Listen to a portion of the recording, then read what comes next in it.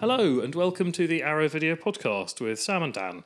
I am Dan Martin, special effects artist and podcaster, and I am joined as ever by my lovely co-host Sam Ashurst, and I've directed the most original film of the year, Frankenstein's Creature. I also write about films for a bunch of different places. Nice. Is that an official pull quote? It is if you delve into my personal diaries, yes. And Are you allowed to put quotes from yourself on the poster? well, guess what? We're breaking all the rules. I mean, technically, I'm a journalist as well, so, you know, I can give it 5 stars. People, 5 stars for Total Films, 5 stars for SFX, 5 stars. 5 stars from Dazed. They don't have a star system or do reviews, but, you know, it'll be fine. They will now. Today, I am here to talk about The Burning, which was Dan's choice. Dan, why did you choose The Burning? So, I chose The Burning because I like it as a film. I think it's kind of prime Arrow in that it's actually pretty good, but it's also not super well known. Like it's pretty well known. Yeah. But I think it's very well known amongst the Arrow crowd. But it's a non-Arrow regular could stumble across it and enjoy it. I guess it's unlike something like, say, Friday the 13th, in that Cropsey didn't become a horror icon, so it didn't break into the mainstream in that way. There were no sequels, and so that tends to be the kind of thing that breaks something into the mainstream. Yeah, I'm constantly being reminded about how my experience of film and the experience of the people I surround myself, their experience of film is so different from the world. Mm-hmm. Like, if you think about the number of films the average person in England goes to see in the cinema a year, which is like 1.5? What? Maybe? It's fucking ridiculous. Let's say between 1 and 4, but still that's insanely low, right? Right, yeah, But that's the statistic, is on average your regular punter in the UK goes to the cinema 4 times a year, which is fucking crazy. Yeah. So you think about, that compared to us and what we just consume is ridiculous. So your average person on the street of our age will have heard of Jason Voorhees, Freddy Krueger, Pinhead. Like, there's a good chance they'll have at least heard of them, even if they've not seen any of those movies. They probably haven't heard of Cropsey. No, definitely not. But the same kind of person who has seen, like, the second half of Friday the 13th Part 4 because it was on telly once, and then that one with both the guy with the mask and the guy with the knife hands in it at a friend's house once. Like, they enjoyed them, but they don't seek that stuff out. I think that they would find something to enjoy in The Burning. And listening to the the audio. I mean, you realise they're not listening to this podcast. No, I know, but it's so. For example, it's one of the first. Like, it's an upgrade film. So there are some films that Arrow bring out that I've not had before, and that before my association with Arrow, I would still, I'd just take a chance on. And then there are films that I already had and I would upgrade.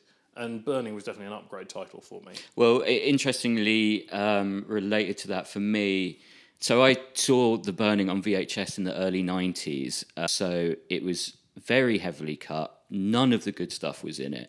Basically, for a film like The Burning, where there are so many fake-outs throughout the film, and in the Arrow version, which I saw on the big screen for the first time, it was the first time I'd seen it uncut, I suddenly realised, actually, all those fake-outs do have payoffs. So when I first watched this film, I didn't actually like it, because obviously all the good stuff was cut out. And not just that, it's kind of got a really, really, really, really, really, really sleazy vibe. And it's not like something like Maniac, for example, which, basically... You need a shower. Yeah, you need a shower. You need to wipe the sweat off the screen after you've watched it because it's soaked into your living room. But there's just something quite sort of nasty at the heart of The Burning. And I can definitely see why you'd like it, because the special effects are amazing, not because it's sleazy. This is why you like it, Dan. It's gross, and I can see why you'd like it. No, I can see why you like it because of the special effects, and this was Tom Savini, kind of at the top of his game, really, having fun and pushing it further and further as filming went on. And not always with great success. They're not all amazing. Are you saying you don't like the head with the fake body bit? I think I'm protesting slightly about the fingers. Oh right, okay. But Unpainted urethane foam hand.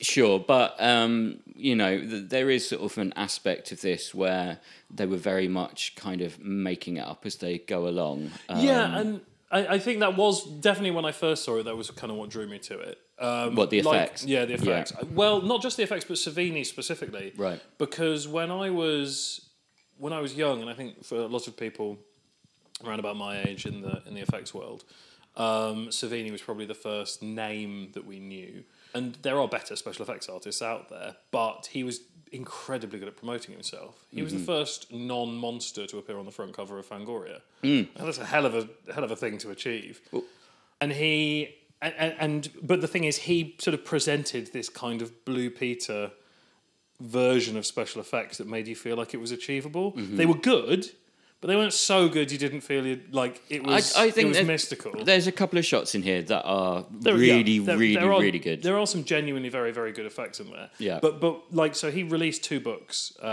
called Grand Illusions 1 and 2. Yes. In fact, I think you gave me a copy of one of them I did, a while yes. back as a gift. It was very nice of you, because it means that my newer reprint that I already had, and is therefore less precious, can go to the workshop, and I don't have to be quite so careful about it, because it was I've got a nice old one now. Yeah. But, a rarer one. Yeah, exactly, a rarer one. Yeah. But like looking at those and seeing photographs of Savini in his garage, like with these block molds that were just lumps of plaster done a sculpt on the bottom of a baking tray, and it felt very much like, okay, so for today's special effect, you're going to need 6 cardboard tubes from the inside of toilet rolls, some sticky back plastic, and like it felt achievable. And so it was really like I wanted to see all of that stuff. I wanted to see everything he'd made, and The Burning obviously was one of those. And you're right, it was him at the top of his game. He was really allowed to sort of piss about. Yeah, so basically he was trying to kind of shock the director by like taking it as far as he could. The director loved it, and the further he took it, the more happy everyone was. Yeah. Unfortunately, that did lead to it being banned and cut to shreds and all the rest of it. And in fact, he talks on the disc about how he went on a press tour, which ties into your point about how he was very good at promoting himself. Where like he took a train to Miami and like did all of these interviews and stuff, and then realised that all of his stuff has been cut out. So no, the film didn't even get released in Florida, or did it ultimately get released? Yeah, but the point is that even the places where it was released, it was so cut you couldn't. You couldn't see any of his work. And I just want to finish off my point about it being really sleazy. It's not sleazy in I mean, there is nudity and all the rest of it. It's got this weird mixture of really nice natural performances from the cast, but with some of the most weird characters. And I think that's what makes it feel sleazy to me, is the perspective. Like, you've got, what's his name, Alfred, who's like this... Oh, yeah. Alfred or Albert, I can't remember his name. What is it? It might be Albert. Anyway. Yeah. Whatever it is. A. Yeah, Mr. A. And he is, he watches the girl in the shower. He's like a voyeur. He's a voyeur, and you think that that's going to get paid off somehow, but it really doesn't. Yeah, he's kind of all right. And he's kind of the hero. And basically all of the male characters in this film pressure girls into sex. All of them. Or Try to, yeah. Well, okay, so... No, they do. They do pressure girls into sex. They might not have sex with them, successful, but they are all pressuring. Yeah, okay, yeah. And even like, just everyone in this film is, So there's dodgy. Yeah, there's 2 things. One, I feel like teenage boys are garbage. Right. And so that's not that unrealistic. So it's representative. Yeah, okay. and that's kind of interesting. But then the other thing is, it's impossible to see this film now without thinking about the context of it being the first Harvey Weinstein production. Yeah. And even though a lot of the interviews on the disc were done, like, a few years before all the stuff that's in the media at the moment, right, you can hear those people kind of distancing them. Not all of them, but some of them. You can hear them talking like this. The editor, whose name I've forgotten, who went on to be a director himself, obviously didn't get on with Harvey particularly well. He wouldn't. He's an editor. Yeah, well, exactly. So Harvey wanted him on his camp because they locked Tony Malin, the director, out of the edit suite. They did, yeah. And the director was like, "No, my loyalty." The editor was like, "No, my loyalty is to Tony." Yeah. Whatever. But when he talks about it, he's like, I think I'm paraphrasing, but he says something along the lines of, "Yeah, the Harvey you read about now in the press, it was definitely him. You could tell, he was definitely like that." And then he kind of like glosses over it. And like whenever anyone talks positively about Weinstein, they say, "Oh, well, he's very driven. He's very passionate about film. He knew what he wanted." No one says he's a decent guy. And I just kind of wish that we'd been able to get some female voices from the crew and the cast remembering the production. Because you're right, it is quite sleazy. But then I don't think it's as sleazy. I mean, it's violent as well, which takes it into a different realm. But I don't think it's as sleazy as something like Porky's. And there is that kind of like the horny kid motif in all of those American absolutely, no, completely. But there's no one in there to like. Even like the camp counselor, who like is ostensibly kind of the hero, it's the voyeur kid, and it's him. Yeah. But he's like, and he's the one who's semi-responsible for Cropsey anyway. Like all the others are technically innocent. But also he's the one. He's on that voyeur kid side. He's like, oh, it's fine, it's harmless, and it's like that's weird. And yeah, I mean, there are female voices on the disc. There's a really good commentary by a couple of cast members. Yeah. And they kind of basically they're kind of supporting cast. It's the girl who plays Tiger. Yes. Anyway, they talk very fondly about the production. I think what you say is true. It's very kind of hard to watch this with any kind of perspective, knowing the Weinstein stuff that's come out, especially like that weird incongruous opening scene where, not opening, but that early scene. The sex worker scene. Yeah, like what is that? Like, I mean, I guess like... Well, they cover it on the commentary with Malum. Yeah, no, I understand, but they don't... It's not post what we know, so... No. All I'm saying is that it makes sense from a screenwriting perspective, get an early murder in, get an early scare, especially as it's quite a long time until the first proper murder because you've got all of those fake outs and stuff. Yeah. It kind of makes sense in a way. But what is the motivation? Like, why is he doing that? Yeah, I think so it's Alan and Tony talking on the disc, and I think it's from that commentary, because there are 3 commentaries on the disc. Yeah. There's the cast commentary that you mentioned, there's Alan and Tony Malum, and then there's a sort of fan commentary as well, which I think is the newest one. And I really like... Which was really good, actually. Yeah, it was good. My favourite probably is the one with Tony and Alan, just because, I'm split between that and the fan one. I think that they cover a lot of stuff in real depth, and it's nice to get the insight from Malum's perspective. Definitely. And actually that triggered... That kind of flagged something up for me that I want to talk about in a second. But the fan one was nice because they've obviously accumulated all of the anecdotes that they've heard about it over the years, and so you get this kind of like cordial of information where they've distilled everyone's anecdotes. They've heard Tom talk about it. They've heard Tony talk about it. They've, all this stuff. But the thing that I thought was interesting in Tony's one, and then in the interview with the editor as well, is that this is very obviously a commercial enterprise and not something that was made out of love. Oh, absolutely, 100%. Which is interesting because normally that undermines something and it feels cynical and problematic.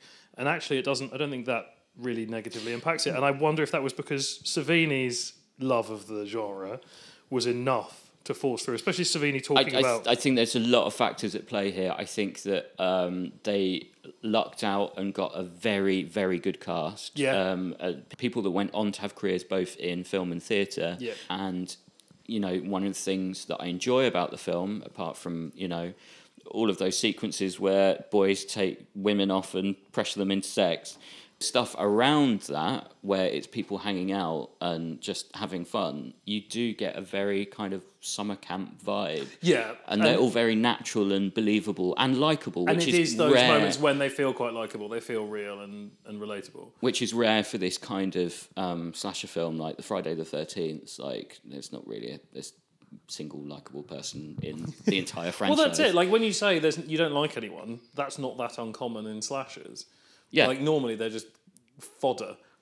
Like, nowhere is it worse. Worse isn't the right word, but nowhere is it more apparent than Friday the 13th Part 4, where they literally just write in, you're Scatman Carruthers after Scatman Carruthers, someone to turn up and then get murdered. Someone else turns up and gets murdered. The hitchhiker having her neck snapped out in the woods. They just write in all these people, and I kind of feel like that might have been Savini being let too much off the leash, where they're like, oh well, we could have another murder here. We haven't got anyone to kill, and Savini's like, well, what if we had a hitchhiker and then we could pull her head off? Well, my point is that actually in the Friday the 13th and the actually Nightmare on Elm Street, you do have more likeable characters for sure, especially in part 3. But in terms of Friday the 13th, I'm not a massive fan of that franchise in general, but the reason I watch it and the person I like in it is Jason, right? I do, I like Jason quite a lot. I like his iconography and, I like the kills and all the rest of it. But with Cropsey, because of that fucking scene at the start, like, I don't like him. So I don't like anyone in this film. He's not at all justified. Like, the past part 1 of Friday the 13th, when it is actually, and not counting part 5, not counting part 5, Jason's, like, impetus is at its vaguest, it's a get off my land impetus, and at its most specific, it's I was allowed to die / be forced to live at the bottom of a lake until I was brought back by lightning, and a recast Corey Feldman, because the teenage libido prevented me from being looked after. So at my moment of greatest need, these two horny kids who couldn't keep their genitals in their respective pants were doing it on the lake side, and I drowned. And so now I'm going to go out and kill anyone who has sex in the woods. And it is like that is the linchpin of the American puritanical horror, where, and there are loads of theories about why this became a trend, but the one that kind of makes the most sense to me is that it was a sort of a compromise. Like, you're saying to the Puritans who'd be like, oh, all this horrible horror is grotesque and wrong, and it's ruining our children, and America's falling apart, whatever. But then if you can say, but look, see, they're being punished for premarital sex. They're being like, and it starts, the franchise starts to take the piss out of itself. It's interesting. So the origin of this stuff is John Carpenter's Halloween, and obviously John Carpenter has talked about how the puritanical thing wasn't intentional at all. It was purely because that was when they were most vulnerable and kind of most distracted, and I think it probably evolved into what you're talking about. But yeah, and Tom Savini in the extras on this disc talks about Friday the 13th, and he looks directly at the camera and says, if you like anything past part 1, you're a moron, because Jason Voorhees is dead. He shouldn't. Tom obviously has lots to tell us about people being idiots for wanting to watch reanimated corpses. It's not like he made his name painting Fat Man blue in a shopping centre. and the other kind of hilarious thing, we're talking about an extra on the disc, which is called Blood and Fire Memories, which is like an 18-minute interview with Tom Savini. And it's interesting that it's called Blood and Fire because he talks about like a very, very dangerous stunt. Yeah, like, so Savini, when I met Savini when I was about 16, and he was really nice, really supportive, and he was doing a talk at the Watford Film Fair, and 16, 17. And he was very much, in my mind, he was a stuntman and a special effects artist. Like, special effects artist first, but he was a stuntman.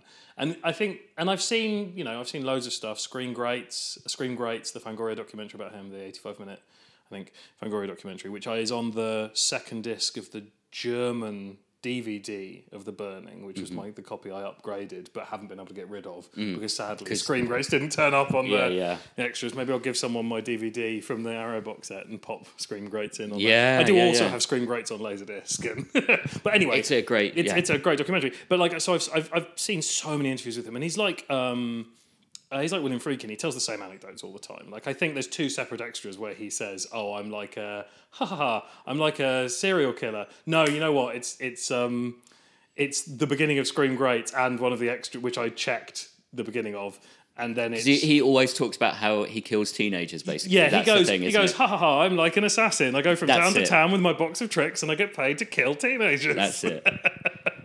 And but he has the same like roster of anecdotes that he does whenever he's doing a talk. But every now and then you get these lovely little moments when he does something off the cuff, something that isn't one of his planned bits of speech. And I think one of them is looking into the camera and slagging off anyone who watched anything past part 1 of Friday the 13th, including part 4, which he also did the effects for.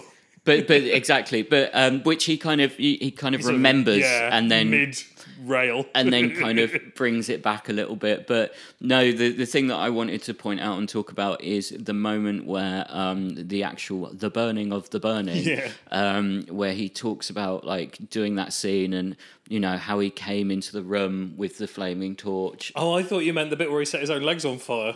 No, there's that where he demonstrated that he could do it by, he just assumed he could do it, did it, and then he crossed his legs so that the people could come in with the fire extinguisher. Yeah, to signal them. But no, so, he must have been pretty pleased with himself. I thought I could do this, I did it. Like, he literally had never done it before. He'd seen someone else do it, knew that he knew the technique, and so set his own legs on fire, and luckily it worked out. I have a lot of respect for that. A lot of very important advances in the pioneering world have been done by people taking risks with themselves.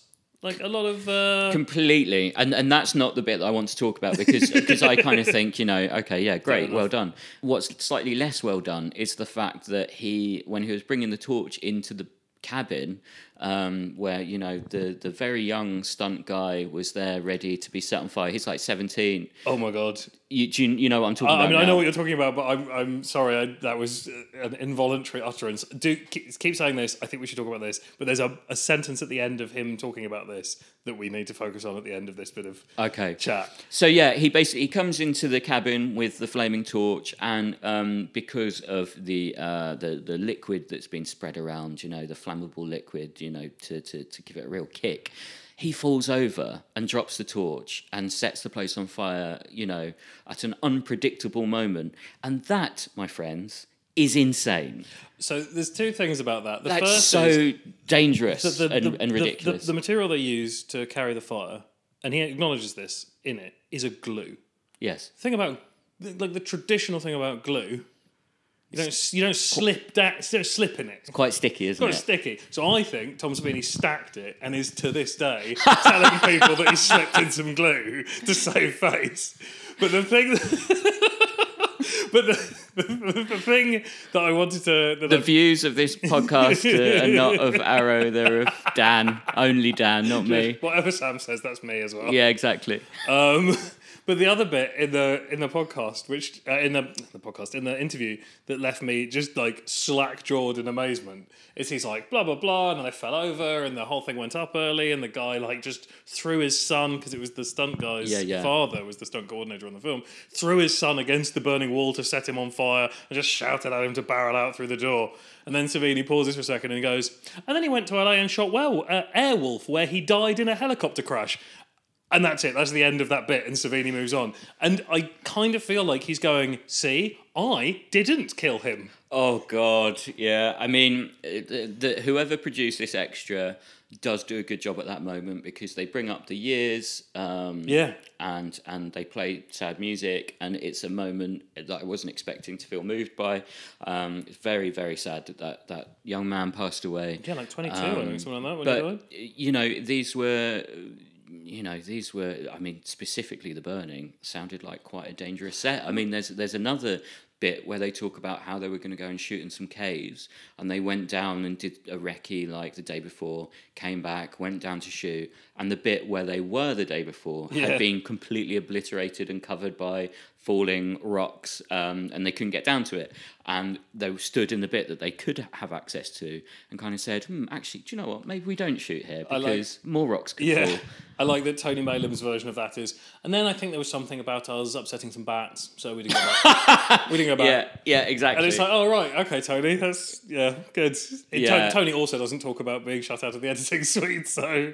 No, I mean, that's another thing, and actually Savini was asked to direct the closing scene. According to Savini. Well, no, I actually kind of believe that, because I think he kind of...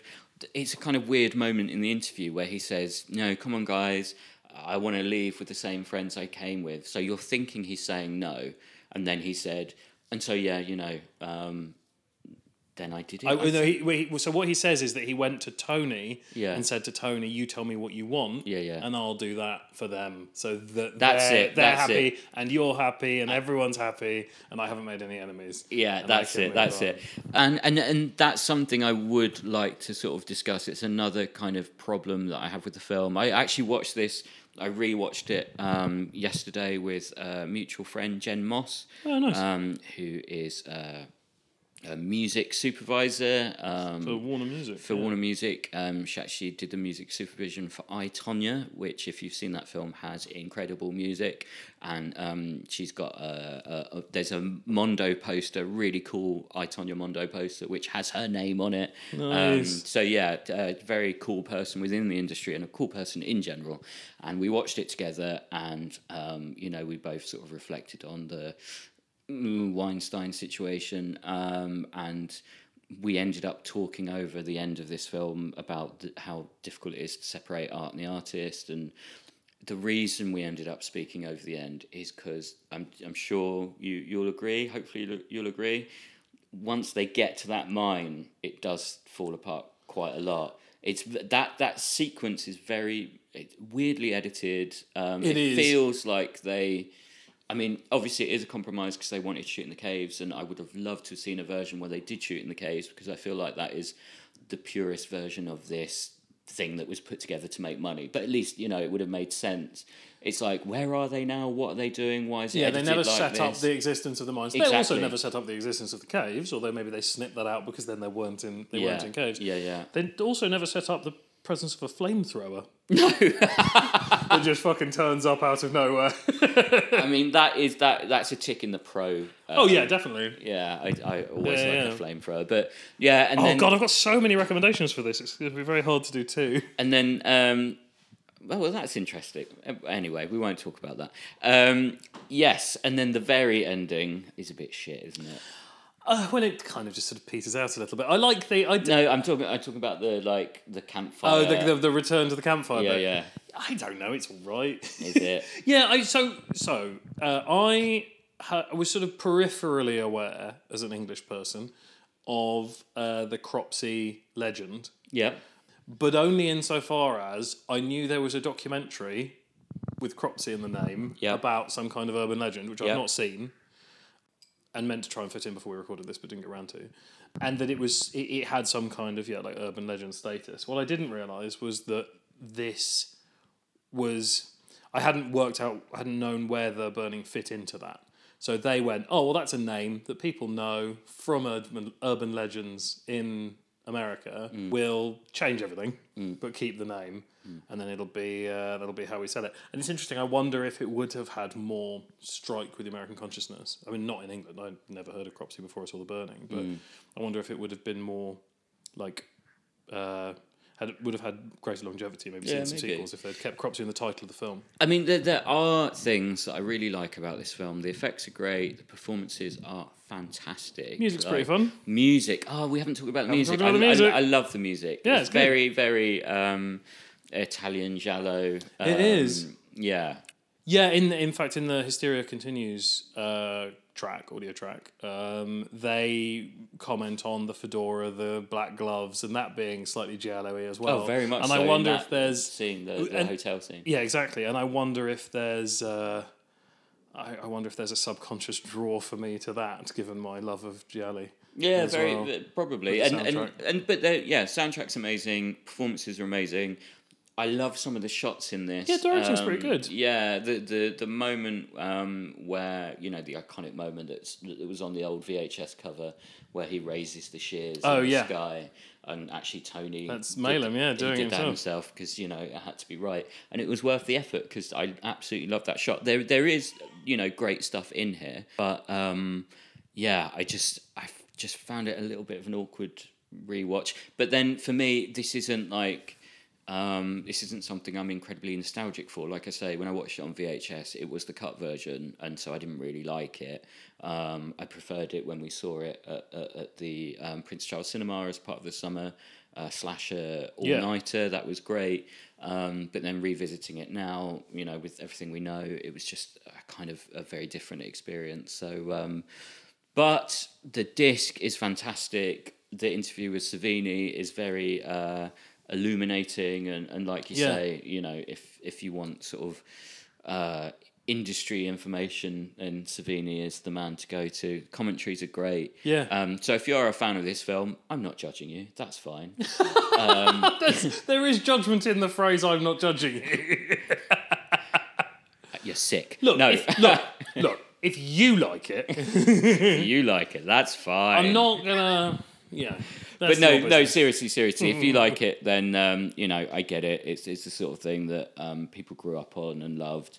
And as ever with Arrow, they've put together an incredible disc. What do you like on the disc? I mean, well, we've kind of covered a lot of it. I think the Lou David interview is really nice. Yeah. Him talking about having to leave his son on the first, like his son had just been born. And then the next day he had to go away and play Cropsey for, presumably like 4 weeks or something. Yeah. That's quite heartbreaking. I had to, the day after my wedding, I had to go and start on Wolfman. So you identify. Yeah, I identify with that regret. He says, if I had to do it all again, yeah, I'd do it all again. I mean, I wouldn't leave my son again. It's so good. That's really good. He's very up for a sequel. You get him. Yeah, well, Burning 2. I think the rights are probably quite cheap now. I mean, I was about to say that. There's a big auction going on in Hollywood at the moment. Yeah. Shall we go on to recommendations? Yeah, let's do recommendations. Film? Dan, what have you got? Am I going first? My first one is another film by Tony Molan from 1992. It's a sci-fi film called Split Second, starring Rutger Hauer and Kim Cattrall. Tony Molan, I think I saw this before. I might have seen this before I saw The Burning, actually. Molan doesn't mention it by name on the audio commentary, but he refers to it quite a lot because he talks about working with Cattrall. He also talks about how he thinks Alien is the best horror movie of all time a bunch of times, and also that he never did another horror movie, which is interesting because Split Second is very, very Alien inspired. Yeah. I have a personal connection to it, not in any direct involvement way, but just because the age at which I saw it, and I always really enjoyed it. Love Split Second. I love Split Second. It's amazing. But also when I was 16 and at Pinewood Film Studios for the first time working in like a production office as an assistant, I took a day off and just sort of went around all the effects houses and sort of bothered them and saw who was there, and I went to Image Animation and Creature Effects, and Creature Effects did the effects for Split Second, and they still had some of the stuff from it there, and that was quite exciting. That was a big experience for me. But yeah, no, I really enjoy it. I think it's worth watching. It's a bit silly. But it's very fun, and Rutger Hauer's on form. I think he's good. So good. Yeah. But he's sassy Hauer. Nice. It was one of my favourite modes for Hauer. Yeah, he's a very witty guy, isn't he? Very smart, witty guy. All right, well, my first recommendation based on The Burning is a film from the same year, from 1981, called Just Before Dawn. Have you seen Just Before Dawn? I don't think I have. The name seems very familiar, but I wouldn't be able to tell you what it was about. It's one of my favourite slashers. It's about basically 5 teens. I assume they're teens. They could very well be in their 30s. Yeah, I mean they're both, Sam. They're both. Yeah. But 5 kids go camping in the mountains. They get stopped on the way by George Kennedy, who warns them not to go up there. And George has a very sort of close relationship with his horse, which is kind of brilliant. And so these 5 kids go up into the mountains and are faced with a bunch of creepy stuff. And something that I'm not going to spoil because it's actually kind of quite a well-delivered twist in the film. So yeah, it's very, very similar in tone to The Burning, except in this one, everything's consensual. But yeah, it is really nicely shot, sort of kind of weird in places, creepy in places. There's one particular sequence which almost has a kind of Blair Witch vibe, very ahead of its time, part of this very early wave of, in the woods slasher films. And if you haven't seen Just Before Dawn, 88 Films have done a very nice Blu-ray of it, which has an extended version and a commentary and all sorts. Nice. It's a very, very kind of underrated slasher. And if you like The Burning, my goodness, you will like Just Before Dawn. Dan. Nice. 1981, Romano Scavellini, Nightmares in a Damaged Brain, released in the UK under the name Nightmare. Now, spoiler alert, Dan and I, after last time we recommended the same film, this time decided to reveal our films before recording. Yeah. And I was going to do this one too. It is a perfect recommendation. It is great. Yeah. I would say it's arguably slightly better than The Burning. 100%. 100%. It's sort of accidentally quite Hitchcockian in its format. And it's amazing. It's a really good... It's a giallo slasher, which is a lovely hybrid. But the reason that I immediately went to it is that there's an ongoing feud between the director and Tom Savini, because Tom Savini, they were shooting in the States, Tom Savini visited set because he knew the young guy who was doing the effects for it, ended up helping out on set one day, and a stills photographer got a shot of Savini showing the kid how to hold the axe.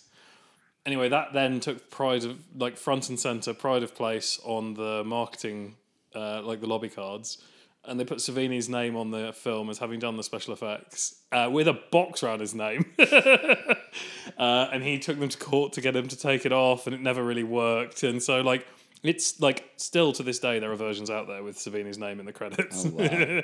and if you ever interview Tom Savini and you want something to close out the interview, ask him about Nightmares in a Damaged Brain. I have to say though, if I was Savini, I'd be proud because of the work you didn't do. Yeah, the kills in this film are so good. I really they're love great. Yeah, the Slater's hammer is one of the most horrific tools to get misused in a slasher. Absolutely. Oh, it's fantastic stuff.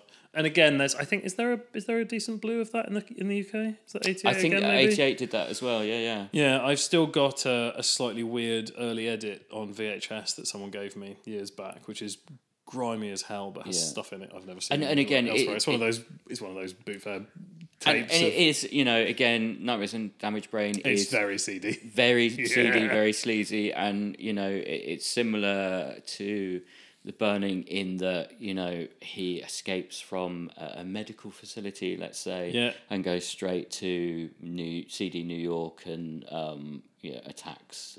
He does attack. It's a while since I've seen it, but it's more. It's more Halloween than Bay of Blood because it's babysitters and but there is. Oh, you mean at the beginning? There's a sequence where he's walking the streets of New York, and then he goes into that peep show booth, and it's kind of got a similar vibe. Attacking the sex workers. I mean, I guess that's it exactly. I guess they are. I mean, there's a horrific reason in real life why there's so much danger in that line of work because it's unpoliced, it's on the edges of society, and so it's an easy if slightly lazy target in the slasher film because of cultural linchpins like Jack the Ripper and that kind of stuff. It just kind of makes sense. There's it's out of the view of society. These abhorrent monsters can get away with these murders unseen, and there's on the commentary to The Burning they posit that this was a moment where he snapped, and it was that allowed him to go back to the camp and commit all these murders because it was when he realised he was life no longer meant anything to him. I mean, I feel like that is retconning a bit. That is major retconning. And to go back to Nightmares, one of the things that's kind of quite entertaining if you rewatch the film, watch it for the first time, keep an eye out for the sequence where Slasher is walking through the streets of New York and he's being filmed from a car. They clearly did not get permission, did not get permits, because pretty much everyone they pass is looking at the camera as in, what the fuck, why are you filming me? And one guy even ducks down to like look into the lens. Yeah, filmmaking. And Nightmares is a great film. recommendation. Okay, so my final recommendation based on this film, which was a last minute swap out, is The Prowler, also from 1981, directed by Joseph Zito. It's another slasher, this time themed in like World War II. He's like a soldier, He's a basically. vet, yeah. And the reason I'm recommending it is not just because it was from the same year as The Burning, but because Tom Savini did The Kills, and it's one of my favourites for that. It's very good. It's got some really imaginative stuff in it. Exactly, And Savini, more than any other film in that period of his life, Savini knows what's going to work and what doesn't. Yeah. So it's maybe not quite as ambitious as some of his other things, but I think the effects land a little more regularly. Do. Yeah. And it's just sort of a more likeable vibe. It's a more interesting, unusual premise, and The Prowler. Yeah. Should we move on to recommending films to watch over the past couple of weeks? Let's do that. What have you got, Dan? This is a surprise because we haven't discussed this. Yeah, so my first recommendation is it's two that it's all Asian films at the moment. I think I might have mentioned it on the commentary in passing to the Villainess when we did that, but it bears mentioning here. The Berlin File. Which you I did mention that. It's from 2013. It's a sort of half and half Bond and Bourne in Korea with a sort of a fascia of Tinker Tailor Soldier Spy over the top of it. It's very complicated, lots of intrigue and double crossing, triple crossing, but it's also got some really fantastic action in it, like really tight, good action, good Korean action in it.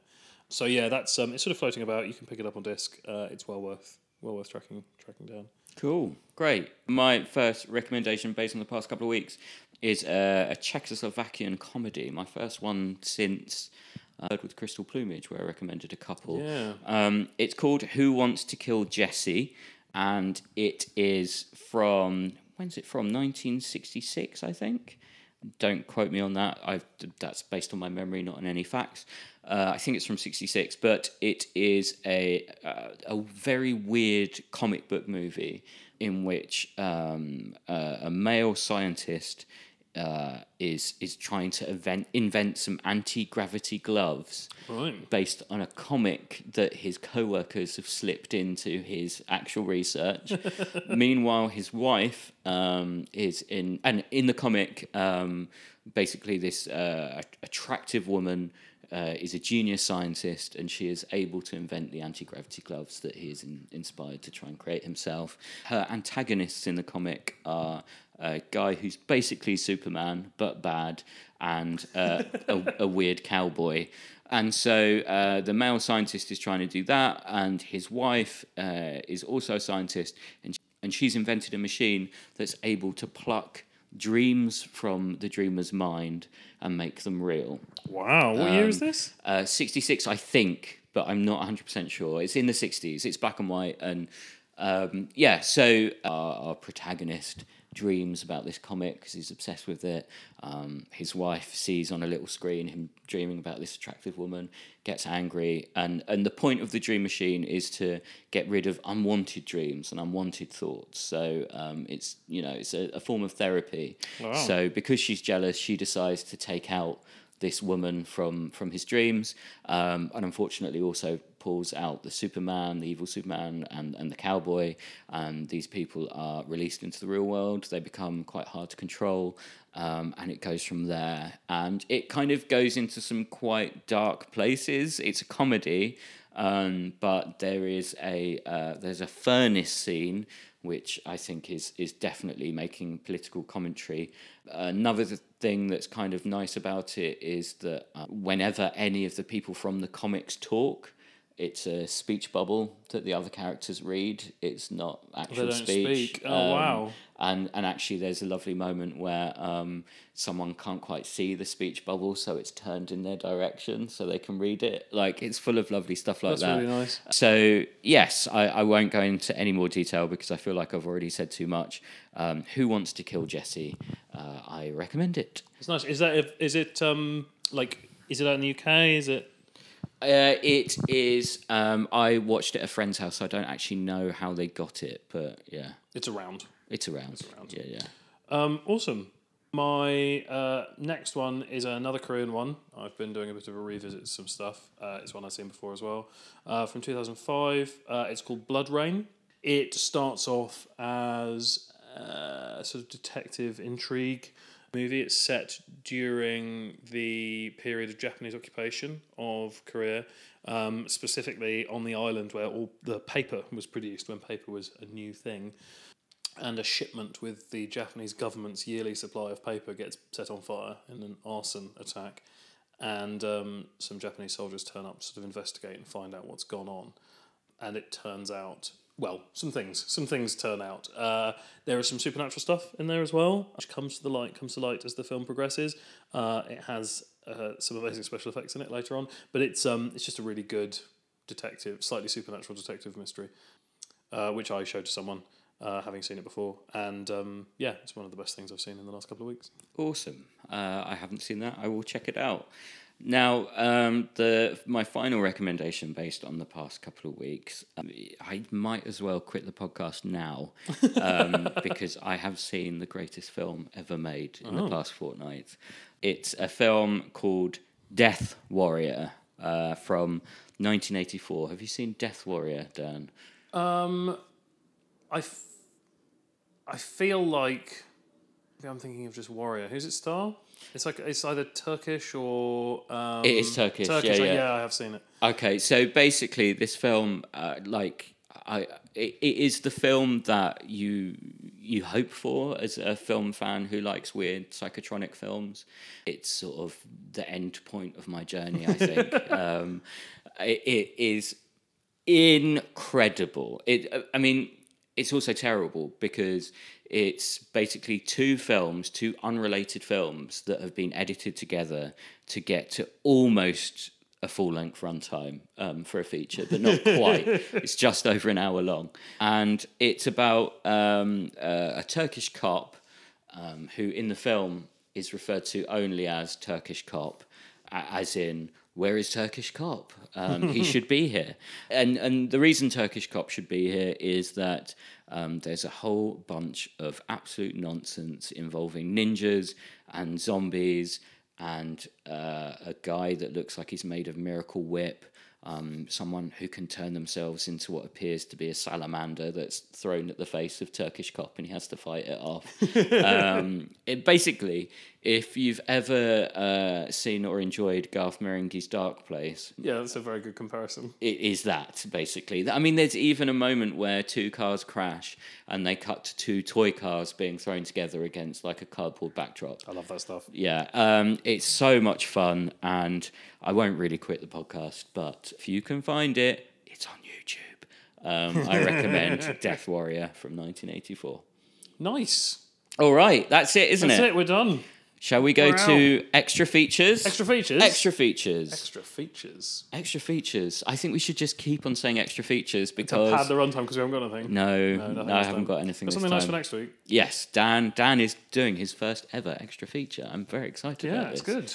But we haven't done our social media for a while, so why not do that, Dan? What is yours? At 13fingerfx, which is the numbers 13 and then FINGR FX. I am. Suspense there. That's a nice bit of tension there, Dan. Well done. I am at Sam Ashurst, which is SAMASHURST on Twitter, and follow me for occasional Twitter reviews of films that aren't out yet, and retweets of quite a lot of stuff, because it's much easier to retweet stuff than it is to tweet, and I'm very busy at the moment. Also, follow me on Instagram at samashurst23, because I'm occasionally putting up bits and pieces around my film Frankenstein's Creature, and by the time you listen to this, the poster for my film might be out there. We'll see. It's exciting. Yes. But that's it. That's it. Thank you so much for listening. Thank you. And we promise we'll be more professional next time. Absolutely. And that next time will be Frankenhooker. Bye-bye. Bye.